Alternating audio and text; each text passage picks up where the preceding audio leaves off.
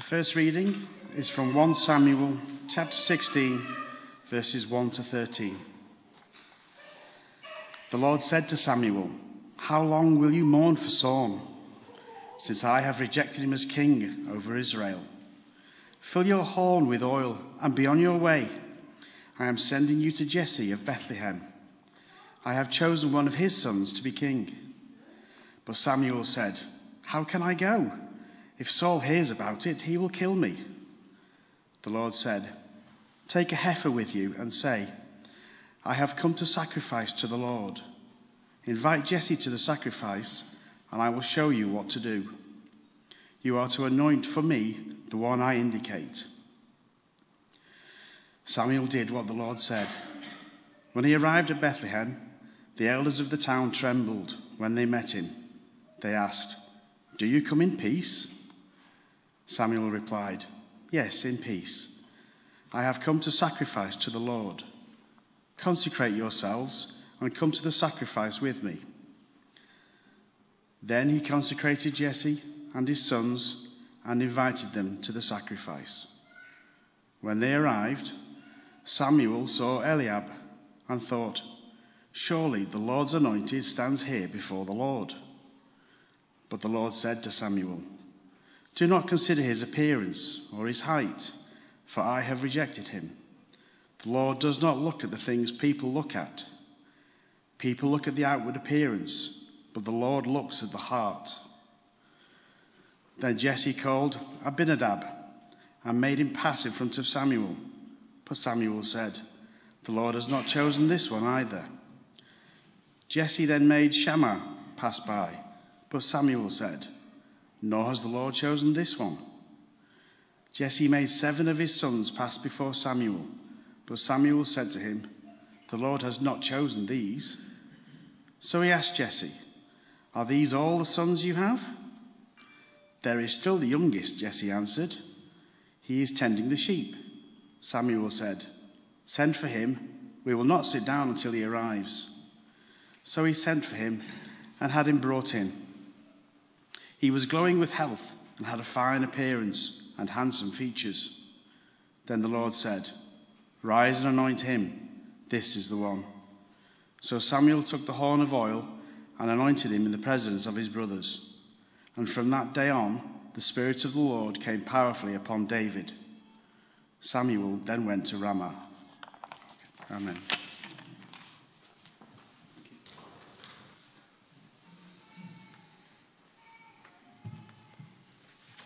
The second reading is taken from Acts 9, 1 to 15, Saul's conversion.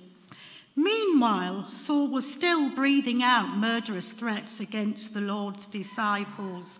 He went to the high priest and asked him for letters to the synagogues in Damascus, so that if he found any there who belonged to the way, whether man or woman, he might take them as prisoners to Jerusalem. As he neared Damascus on his journey, suddenly a light from heaven flashed around him. He fell to the ground and heard a voice say to him, "Saul, Saul, why do you persecute me?" "Who are you, Lord?" Saul asked. "I am Jesus, whom you are persecuting," he replied. "Now get up and go into the city, and you will be told what you must do."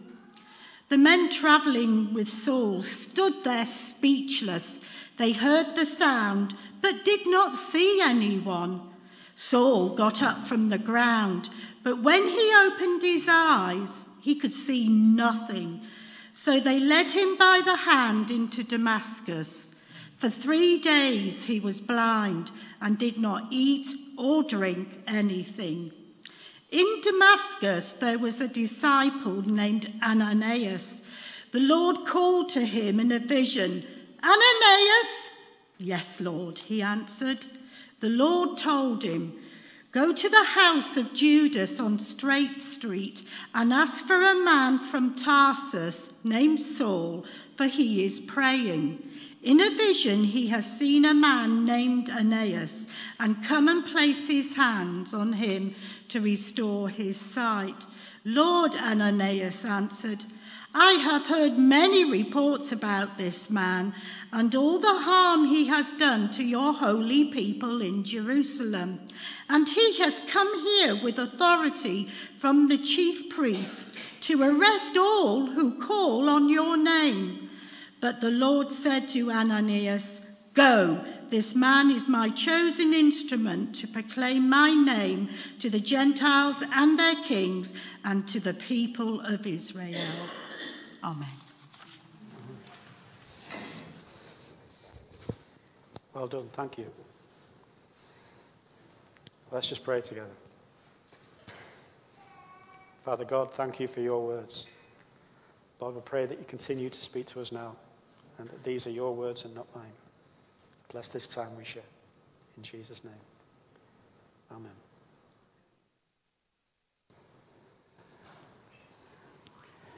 It's a different theme I was expecting this week. It's a theme I've preached on before, and when it was first given to me, I was sort of nervous about it, still am to a point, because it's not that long ago that I actually preached about this or something like it. God has a plan for each one of us. And it's not that we're all going to be prophets and superstars, or in my previous sermon it was superheroes. But we are going to be effective witnesses for God. It's difficult to actually understand how you can be effective for God as you get older.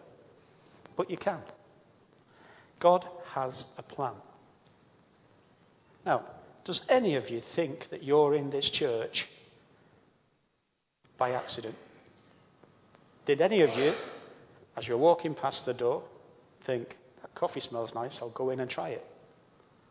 Did any of you think, I've got an invite to go to church, I'll go?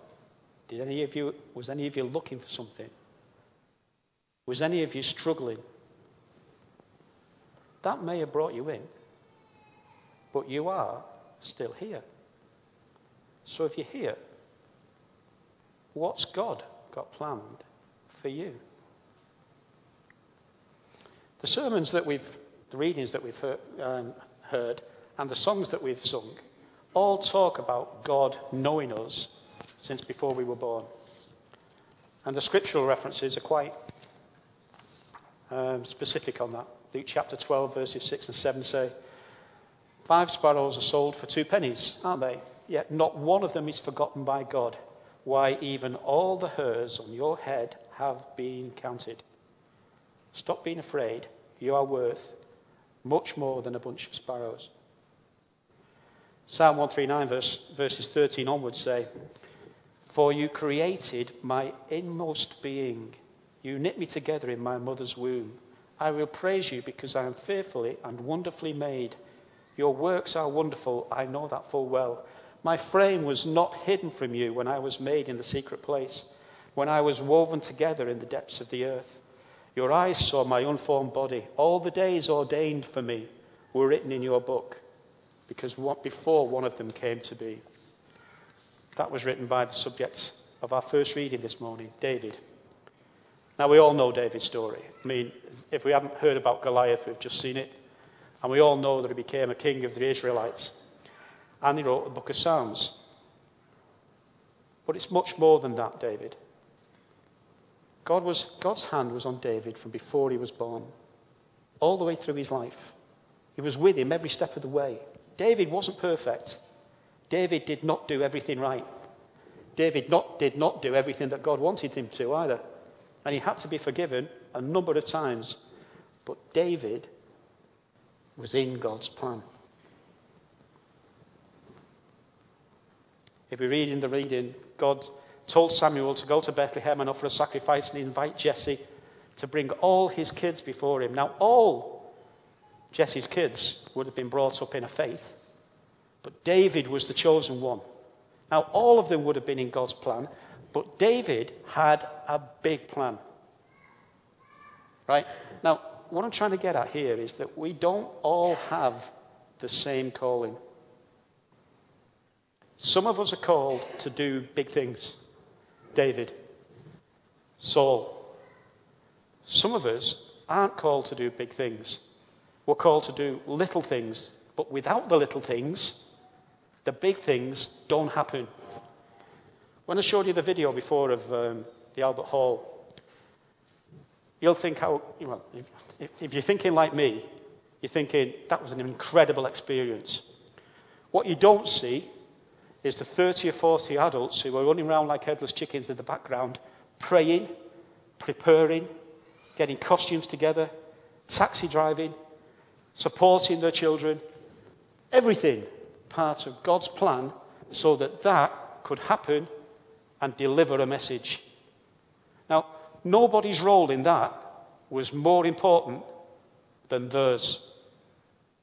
I remember going to Blackpool the first time we ever went, and we're performing down in the circus ring, and I look up, and Joel Nate was there, and Edna Cutts, and they were supporting us and praying for us.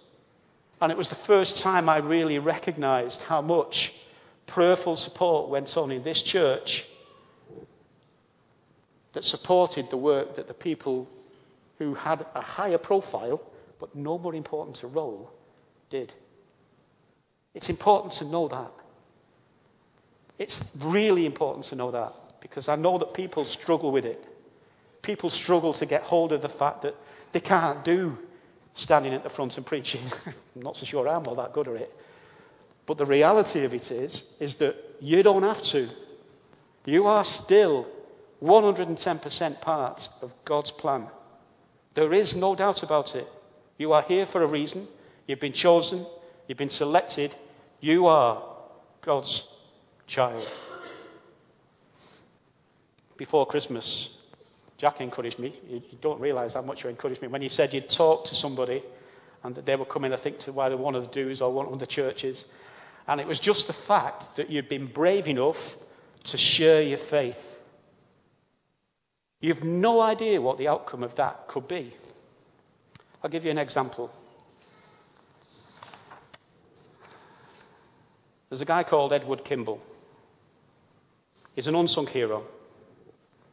He was a Sunday school teacher. When I saw Edward Kimball, I immediately thought, who's this? The Fugitive? Pray me not. Or maybe, and when I saw a Sunday school teacher, I wondered if he actually was the kindergarten cop. But maybe not that either. He was a Sunday school teacher and a shoe salesman who was deeply concerned for a cow worker named Dwight. One day he mustered up the courage to talk to Dwight about his faith in Jesus Christ. Dwight converted to Christianity on the spot. Dwight later became known as D.L. Moody, the greatest evangelist of his time. Don't know much about Edward Kimball, but we've heard a little bit about D.L. Moody. The story doesn't end there. Years later, when Moody was preaching, a pastor named Frederick Mayer was deeply stirred as a result of Moody speaking.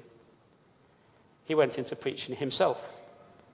A college student named Wilbur Chapman became a follower of Christ as a result of listening to Mayer preach. He later employed a young ball player to help him with his outreaches. That young boy's name was Billy Sunday, who became one of the most well-known evangelists of the day. He spoke, and somebody called Mordecai Ham became a preacher. And he spoke, and somebody called Billy Frank became a preacher. Billy Frank was later known as Billy Graham. Now that all started from Edward Kimball, Sunday school teacher, doing what God had planned for him to do. Now, we may look at our role in this church and say to ourselves, well, look, I don't know what I can do. I don't know how I can get involved in this church. I don't know why God has called me here. I can tell you he has. He has called you for a reason. You need to find out what it is. You need to do it. Right? It isn't all about standing at the front. It isn't all about leading worship. It isn't all about making tea and coffee. It could be prayerful support. It could be financial support. It can be any sort of support. But you're here for a reason. And you need to find out what it is. Don't be afraid. Don't be afraid of finding it. Don't be afraid of doing it. And don't think you're too old. Right? I'm 62. I'm trying to forget. No. I miss those years with the BB. I would love to go back and do them again. Or would I? Because I look at the kids that were there and who were touched coming into church. 2 of them came to the Christmas service and sat in the front row. Ace waved. Others have brought their children in for baptism. I frequently see them in the pub. My job at that time was to sow seeds. It's not to make disciples of them. God does that. My job then was to sow seeds. And that is what myself, Derek, Andy, the other leaders did at BB. With your help. All of your help. All those people who were here then praying for us. All of those people who were here then supporting us. Who were the backbone of God's work in this church. You cannot be ashamed of that. You cannot be afraid of that. Just think on this. You are part of God's plan. This is God. This is the one almighty God. You are part of his plan. You are here for a reason. He knows you by name. He's talking to you. You may not be listening yet, but he's talking to you. The God who has been here forever, who has no limit, is looking at you. What are you doing? What are you thinking? What are you saying? How does it affect you? Think about it. Pray about it. David, Saul, went on to do 2 great things. Fantastic things. But if you read the sermon, read the Bible readings, Ananias helped Saul. Right? Ananias didn't want to go and help Saul. He thought he'd get beaten up. He thought he'd get killed. He didn't want to go anywhere near him. But he went. It may be that God's telling you to go and talk to somebody that you don't like. If God's telling you to talk to somebody you don't like, get some courage. Remember that he's with you. Remember that he always is with you. God may be telling you to do something that you think, I can't do that. Why would he be telling you to do it if you can't do it? He'll only be telling you to do something if you can. He'll only be giving you the strength to do it. Be confident. Know that this is God. This is God. And you and me are in his plan. Amen.